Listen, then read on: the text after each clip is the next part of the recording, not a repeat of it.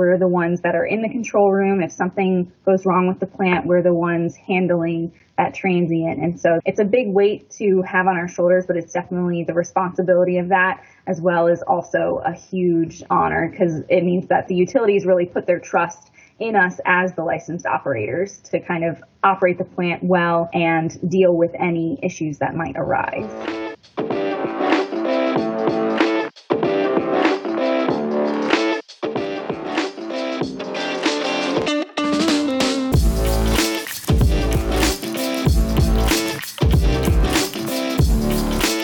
All right, welcome to another edition of the YPE podcast.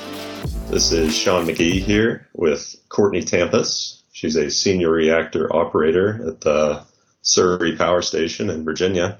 I'm usually the podcast editor for this podcast, but I'm hosting today and not looking forward to editing my own voice. Let's dive right into it. Courtney, how about you give us some background on yourself? Yeah, of course. So thanks, Sean, again for having me on. So like you said, my name's Courtney Tampus. I am currently a senior reactor operator, but I didn't start out that way. And I grew up in Florida. I went to school at the University of Florida. I got my bachelor's in nuclear engineering. And then I started at the VC Summer project, the AP1000s in South Carolina as a PRA engineer. So I started out as an engineer. And once the project was canceled, which I'm sure we'll talk about in a little bit, once that project got canceled, I moved to Surrey, Virginia, where I started as a senior reactor operator in training and then went through the licensing process and just recently got my license back in October of 2021. Yeah, congratulations. And we'll get into it, but I'm sure that wasn't an easy feat. For the listeners, PRA is probabilistic risk assessment. That's what I had done in the nuclear industry several years ago as well, and that's how I met Courtney. You said you grew up in Florida. How did you get interested in nuclear power? I think it kind of goes back all the way to high school. So I took chemistry a lot in high school. I took it as an honors course, and then I ended up taking it as an AP course, had the same teacher for both. He was really inspiring, a very big proponent of, renewable and alternate energy sources, and he focused a lot on nuclear, especially when I took AP chemistry with him. And so that kind of got me thinking about it. And I knew that I wanted to do engineering once I went to the University of Florida. They have a great engineering program there, just like a lot of other schools do. But I went to the University of Florida not really knowing exactly which engineering I wanted to do. And I took a course where we basically went to every engineering department, got like an introduction to their staffing, to their professors, to kind of projects that they were working on, research that you could get involved in. And the nuclear department just seemed like a really good fit. It was a little bit of a smaller department. They had a lot of really prominent staff members. Our professors have been involved in the nuclear industry for many, many years, whether it's nuclear Navy or civilian or just research in general. And the fact that University of Florida actually does have a research reactor was another kind of driving point for me. And I decided to check it out in my sophomore year, switch over, and I never looked back. That's great. Yeah, I had a kind of a similar thing in high school. I knew I wanted to go into engineering, but just didn't know what. Nothing was really speaking to me. And then we did like a week-long unit on nuclear power, and the rest is history. So let's get into the positions a little bit. You started off in probabilistic risk assessment. So for the listeners, could you describe what that is and what you enjoyed about that? Yeah, I'll do my best. I am a little rusty. It's been a few years since I've really done PRA. But for PRA, for probabilistic risk assessment, what we're really doing is we're looking at the likelihood or the probability of reaching a state where the reactor would have what's called a core damage event. So you're looking at your fuel melting, so similar to what we've seen in past accidents in the nuclear industry. So the whole point of PRA is to figure out the most likely ways that something might happen which could cause a core damage event, and then use that knowledge to mitigate it in the plant. So you're increasing the reliability of your components. You're looking at how to kind of eliminate obstacles, how to eliminate, in some cases, the human reliability side of it. So that's where operators like me now come into play. You're looking at, equipment reliability programs like the maintenance rule and mitigating systems performance index, which are going to help you track and trend all of your equipment so that you can continue to have reliable equipment, so that these event sequences or these fault trees that would potentially lead to issues or accidents or transients in the plant don't happen. So I guess to start a probabilistic risk assessment for a plant, you have to look at what we call the event sequence. So you're looking at things like initiating events that have a likelihood of occurrence. So in some cases, something like an external flood, so heavy rainfall, or if it's a coastal plant, things like that might affect a flooding frequency versus an earthquake frequency if you're in an area where you have higher likelihood of earthquakes or higher likelihood of more severe storms, things like that. So you're looking at initiating events. Then from that initiating event, you build on what the sequence of success or failure would be for different pieces of equipment or systems to function in their proper way in order for the core to actually stay covered, stay cool, and for all of your equipment, hopefully at least the minimum equipment that you need to work. So from those event sequences, based on the failure of those event sequences, so each sequence or each event in that event sequence, each of those events has a fault tree associated with it. So it looks into how is that component or train or piece of equipment, or even the actual structure itself, things like that, how is that going to fail? And so the fault trees are created from each of those events, and then those are all assigned probability of likelihood as well. So once that likelihood is determined, then you can determine your core damage frequency, which is, like I said before, the probability that you're going to have some sort of fuel melt event where you're not able to keep the core cool and covered. And then also there's a secondary side to that, your large early release frequency. So the probability of potentially releasing something to the atmosphere that we don't want to release. Okay. Yeah. You're not rusty at all. Good. I don't know if it was similar at VC Summer, but where I was, the PRA group was always kind of looked at as the oddballs in the engineering organization. Always on our computers and not necessarily out in the plant on the front lines, but if we could deliver some risk numbers to the regulator that would allow us to stay at power and not shut down, we could save $1 million just like that. So. Yeah, and it's actually really exciting seeing how much more the risk-informed decision-making is being used in the industry. So most of the most of the existing nuclear industry right now actually doesn't truly require a probabilistic risk assessment. It's just something that's nice to have that helps inform our decisions. The AP1000s, like at Vogtle 3 and 4, it's actually part of the design of the plant where they are required to have the PRA. So they're making those risk-informed decisions from the start, unlike some of the other plants in the U.S. where the risk-informed decision-making in these PRAs came into effect in the 80s and 90s when they first started doing these analyses, and now they're becoming a big part of it. But a lot of the stuff that we're looking at is a little later or a little newer than the actual plant itself. But I definitely agree. I think more risk-informed decision-making, and if the NRC could really, they see the benefit of it. They just want to make sure that we're implementing it the proper way. But I think it's a great move forward for the industry. Great. Yeah, you mentioned Vogtle 3 and 4. They're the only 2 nuclear reactors under construction in the United States right now, down in Georgia. But as you mentioned earlier, VC Summer did have 2 units that were going to be under construction. Could you explain kind of that process and eventually what happened with those reactors? Yeah, so VC Summer 2 and 3, there is currently an operating Unit 1 there. They went online in 1984, so it's been a while since they've had a new plant on site. But I started at VC Summer 2 and 3 in 2012, probably about a month after the site got the go-ahead from the NRC to start building the AP1000s.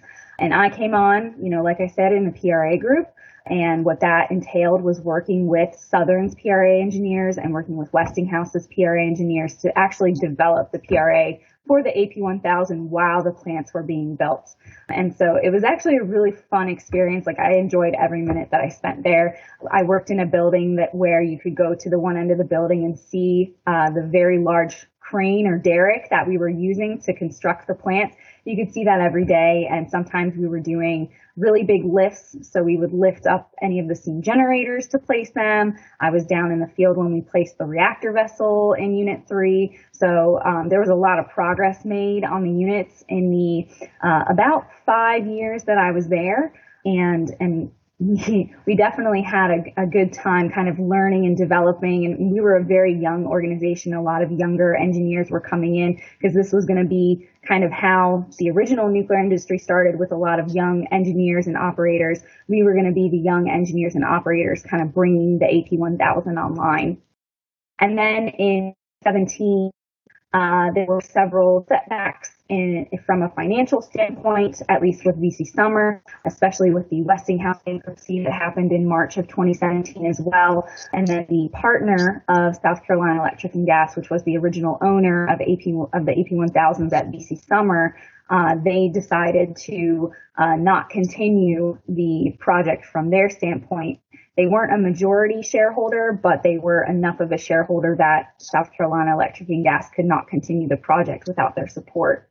So I remember that day like it was, yesterday. I was on my way to a business trip to Pittsburgh, and my friend was messaging me saying, "Have you heard the news? Have you seen the news?" And I said, "No, of course, I'm driving." And then I got a call from my coworker, my friend, and he said, "Hey, you need to turn around. There's been a cancellation, so come back to the plant." So that was July 31st of 2017. So it was quite a big day for the industry, and kind of, in my opinion, a setback for kind of the future of nuclear. But I think there's been a lot of progress made at Vogtle 3 and 4 with their AP1000 project, and a lot of progress made in the industry with like secondary license renewal for a lot of the existing plants. Yeah, I remember everyone at my utility was sad about it too. Unlike maybe some other industries, the nuclear family is kind of all supporting each other because, as Fukushima showed us, an accident at one plant in the world affects plants all across the world. So, yeah, hopefully Vogtle 3 and 4 can come up to power soon. I think they're on track for this year at some point. Yep, that was the last that I heard. So hopefully third or fourth quarter, I think, for Unit 3, and then sometime next year for Unit 4. Okay. All right, so it sounds like you've wanted to be a reactor operator for some time, and now you're a SRO, senior reactor operator at the Surry Nuclear Plant in Virginia. Can you tell us about that transition and the process to get your license? Sure. So I guess I'll kind of backtrack a little bit to when I was at VC Summer 2 and 3. So I actually had the opportunity to go through what they call an SROC, so that Senior Reactor Operator certification.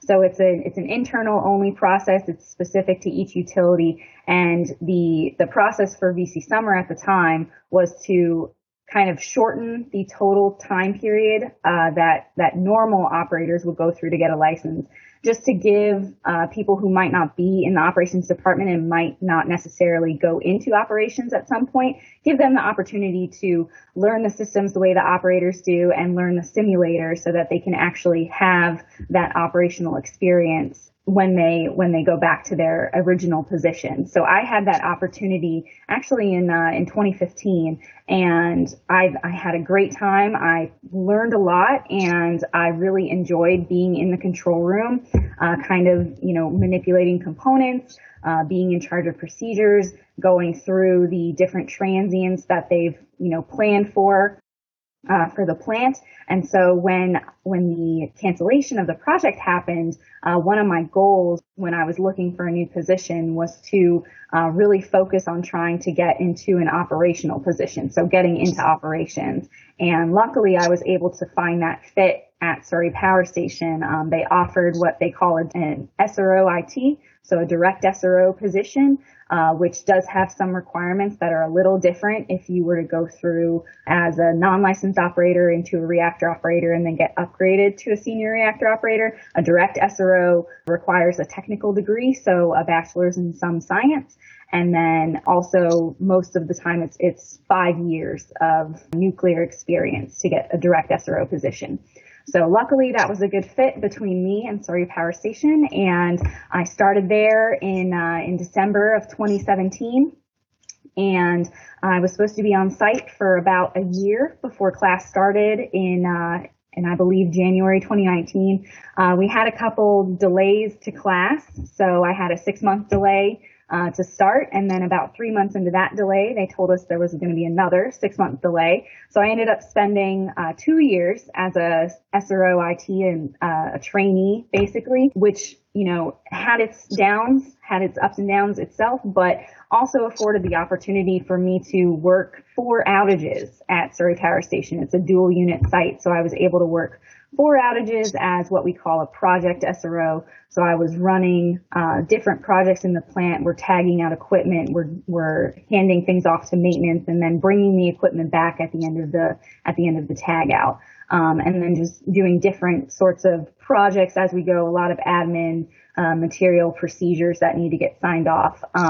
So that really kind of helped me develop from the professional side as well as the technical side, because I got to learn to manage the non-licensed operators, kind of direct them in what projects that we were going to be doing, do all of the required briefs, and then from a professional side or from a technical side, really learning the plant, because when a plant's shut down, it's a lot different. You know, you have contractors and maintenance crews and instrument technicians and things like that. They're crawling all over the plant. They're doing a lot of maintenance on things that aren't normally open, in terms of like systems and protection relays and things like that. So it offered a lot of opportunities for me to really get out in the field, see what was going on, and kind of learn the plant from being shut down and then starting up. And then once the delays were all through, I started class in January of 2020. So we started right before the COVID pandemic hit, and we went through the normal licensing process with that, which was, it's called GFES, your generic fundamentals. So that was a lot of things that was, kind of a review from college. So it's a lot of thermodynamics, a lot of reactor physics, a lot of components, some mechanical engineering in there as well. So we took an exam for that, and then we moved into our systems, where we learned all of the systems at Surrey on a very in-depth basis. And then from there moved into the simulator portion, which involved learning how to respond to transients. Myself being a direct, I actually had to be evaluated both as a supervisor reading all the emergency procedures in the back, but also at the boards as well. So I was manipulating components in order to just show the NRC and the licensing process that I understood the plant itself. So, and all said and done, with an outage in there as well. Just because we do have, the plant keeps moving even while we're in class. It was about a 20-month process. So January 2020 to October, or we took the exam in September 2021, and then received our licenses in October of 2021. Wow, that's incredible. Congratulations. I had a great time. I still really enjoy being an operator. So that's always a plus. So the 2 units at Surrey, are they similar enough that you could operate either one, or was your training on a specific unit? So it depends on the plant, but at Surrey, we actually share a control room. So when I received my license and when I was training to get my license, I got a license for both units.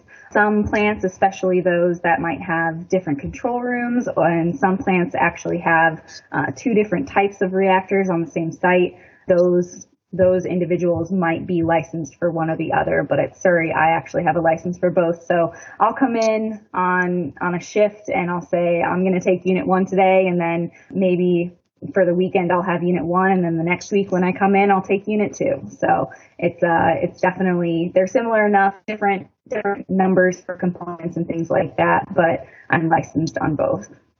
Okay. And when you talk about your license, that's the NRC giving you the license, not the utility itself. Like ultimately, you answer to the NRC and that responsibility of protecting the public. Is that right? Yeah, that's correct. So the NRC actually, our utility or the individual utility will write the exam, will write the simulator scenarios that you have to perform, as well as the JPMs, the job performance measures. So you're out in the plant simulating manipulation of components in order to mitigate some event that they're telling you is happening that you have to respond to, and as well as simulator JPMs and then administrative JPMs. So you're looking at things like submitting documentation to the NRC based on some tech spec call or anything like that. So we had a lot of things that we had to do. The utility wrote all of that information, and then the NRC came in, approved our written test, our simulator scenarios, and all of our JPMs. And then at least for the in-person, so the simulator scenarios and the JPMs, the NRC actually administered the exam. So they were our proctors for those different parts. And then the written exam was just given to us, and we had 8 hours to complete the exam. 8 hours. Wow. Oh, that sounds horrible. Yeah, it kind of reminded me of like the FE. I took the fundamentals of engineering. I haven't taken the PE yet, but. Okay. So now that you have your license, what's a day in the life of an SRO? So a day in the life of the SRO, it changes every day. You're never doing the same thing twice. No one day looks like the last. But the slower days where there's not a lot going on, where all you're really doing is your normal day-to-day activities, procedure reviews, things like that, and routine tests is kind of the days that you always want. And then a lot of days we're interfacing a lot with other members of the organizations that are at the plant.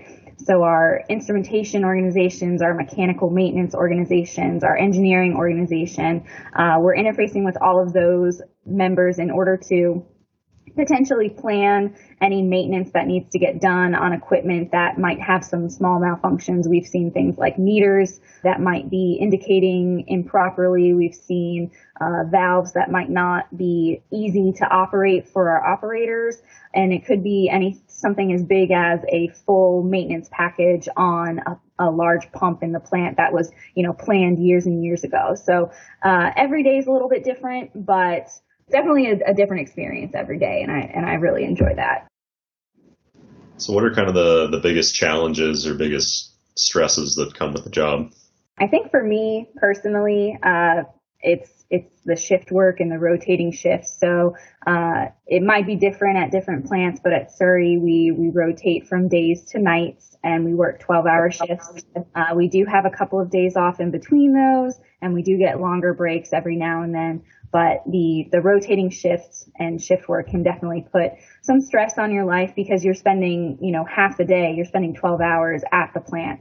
So anytime that, your commuting time to and back, anything that you want to do outside of that, it's definitely digging into that. And it can be a big challenge, especially for those who might have families with kids and who want to, hang out outside of work. It's not really something that you can do. So it's not necessarily a challenge to some or a stress, but if that's something that is, important to you or something that you think that might be an issue, it can be hard at times. And then I kind of talked about it before, but like having not every day be the same. You're not seeing the same projects or maintenance or activities happening the same day. That can also be kind of challenging at times, because you have to be prepared for anything. So those activities that we're doing, we always want them to go just as they're planned, follow the procedure word for word and have everything work properly and get great results from everything that we're testing. But sometimes that doesn't happen.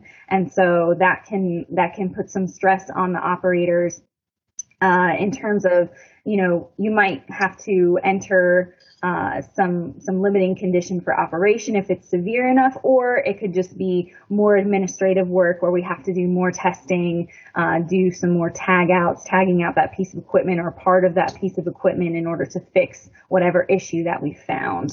And then I think for me, the biggest challenge and stress that I see is just kind of knowing that, the station kind of looks to my department and me as a senior reactor operator to make the right choice. So, we're the ones that are in the control room. If something goes wrong with the plant, we're the ones handling that transient. And so it's a big weight to have on our shoulders, but it's definitely the responsibility of that, as well as also a huge, in my opinion, a huge honor, because it means that the plant has, the utilities really put their trust in us as the licensed operators to kind of operate the plant well and deal with any issues that might arise. Have you had any transients since you've been licensed? Any reactor trips that you've had to deal with?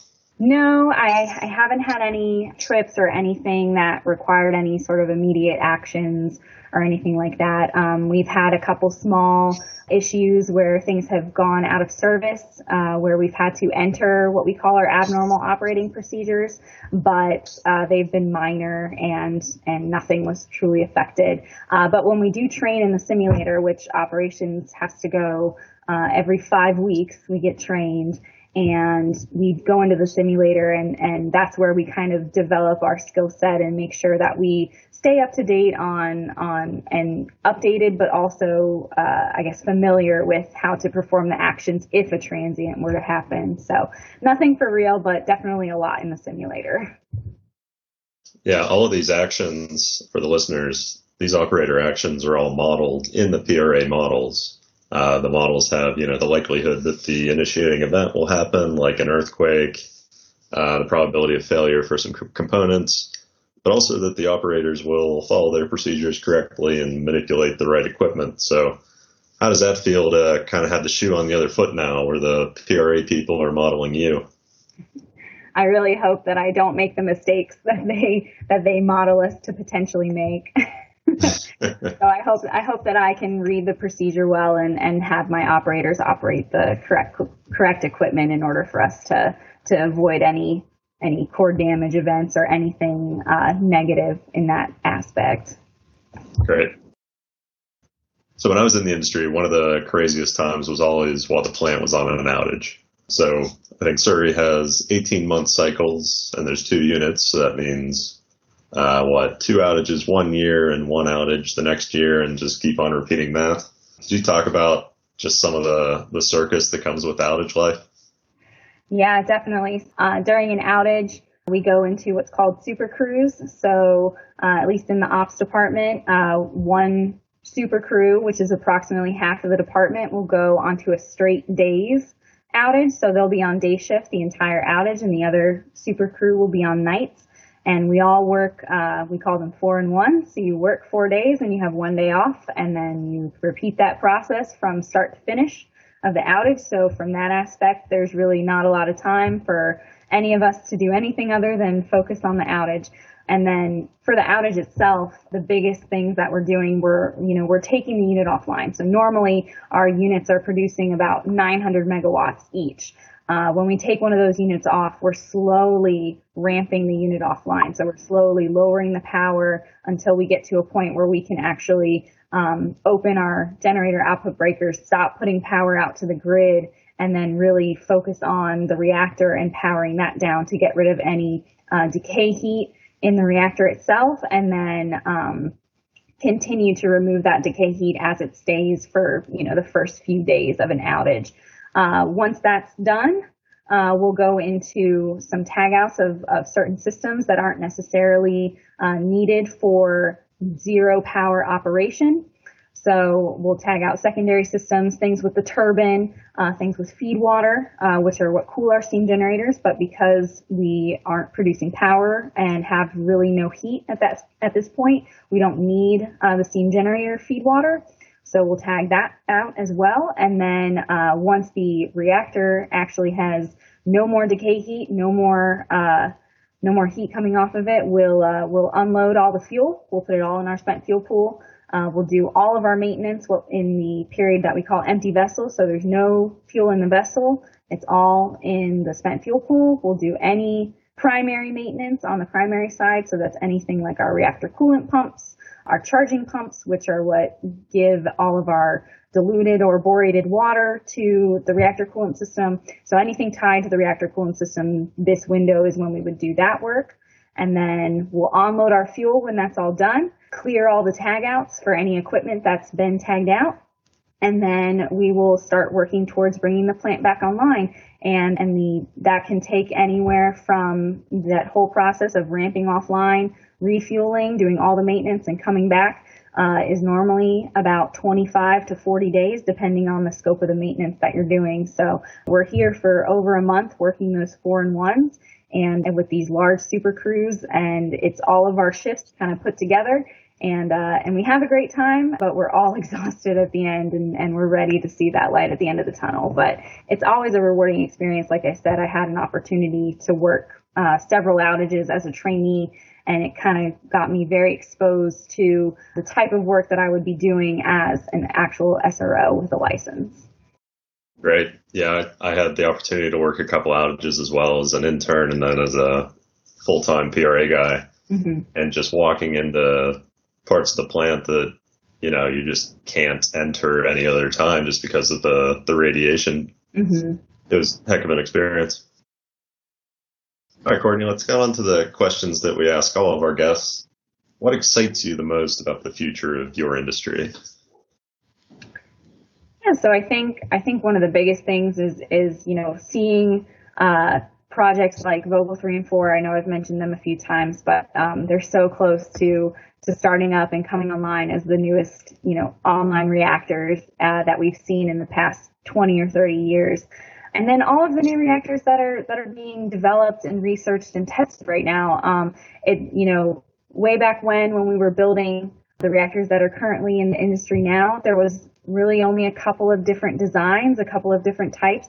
And now we're looking at small modular reactors. We're looking at gas reactors, liquid metal reactors, and pebble beds. I mean, name it, and it's been developed by somebody or at least researched. And I'm really excited to kind of see where those advanced generation reactors kind of develop into. And if we can actually see one of those get built in the U.S., I think I'd love to see that. And then I think another thing I'm really excited about is really that renewed focus. I talked about the industry being young, at least for VC Summer 2 and 3, but I think that's starting to kind of pick up for the rest of the industry as well. So we're seeing that renewed focus on the development of the up and coming generation, because you and I, we're kind of getting to the point where in our careers in nuclear or in my career in nuclear, I'm moving towards that management track, looking at taking over some of the positions of those who might be retiring in the next 5 to 10 years. So that's something that we need to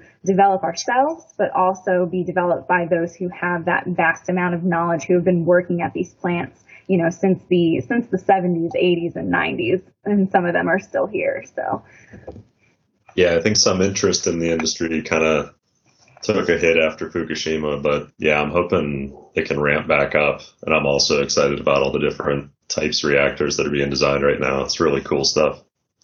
On the other side of the spectrum, what scares you about the industry?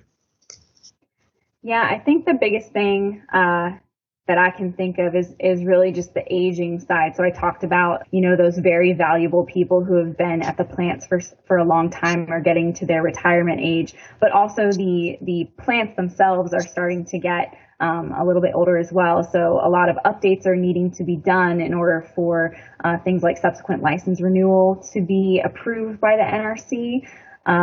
And for me, that we just need to capture and retain all of that information, especially coming from those people who are retiring. And then for the plants themselves, we just need to make sure that everything that we're doing when we're doing subsequent license renewal is really benefiting the plant.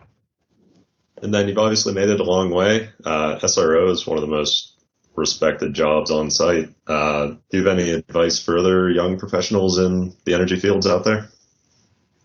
Yeah, I think the biggest piece of advice that I can give to engineers or really anyone who is in the nuclear industry and maybe looking for something different, or in college, in a technical school, or just looking to break into the nuclear industry, is really take that leap. Think about something that you might not have initially thought that you would either be good at or that you would enjoy, and really just kind of look into it a little bit more, talk to people, find a mentor, find someone who can give you that information, that advice, and just take that leap. I think it really pays off, and we're all kind of in this together, and so you'll definitely have that support from not just your department, but also the utility as well. In a department like operations, we're vital to the continuation of the plant. And so having that interest of someone wanting to move into a department like operations is definitely something that will get you a lot of support. And then the other thing that I would say to anyone interested, especially coming to operations, is be open, look into what you want to do and kind of how that's going to fit your overall goals. So you always want to be one step ahead of where you are, and this is more long-term planning, but I think the big thing to recognize is that operations, while it's a great opportunity and some people enjoy spending their entire careers there, if you want to get into management as well, operations is a great stepping stone for that too. So it gives you that operational experience like I talked about, and it has a lot of opportunities to get involved in projects and maintenance and activities that you might not have initially worked on if you were in another department. Great. Well, let's leave it there. Courtney, thank you so much for joining us. Oh, thank you for having me. It was a pleasure.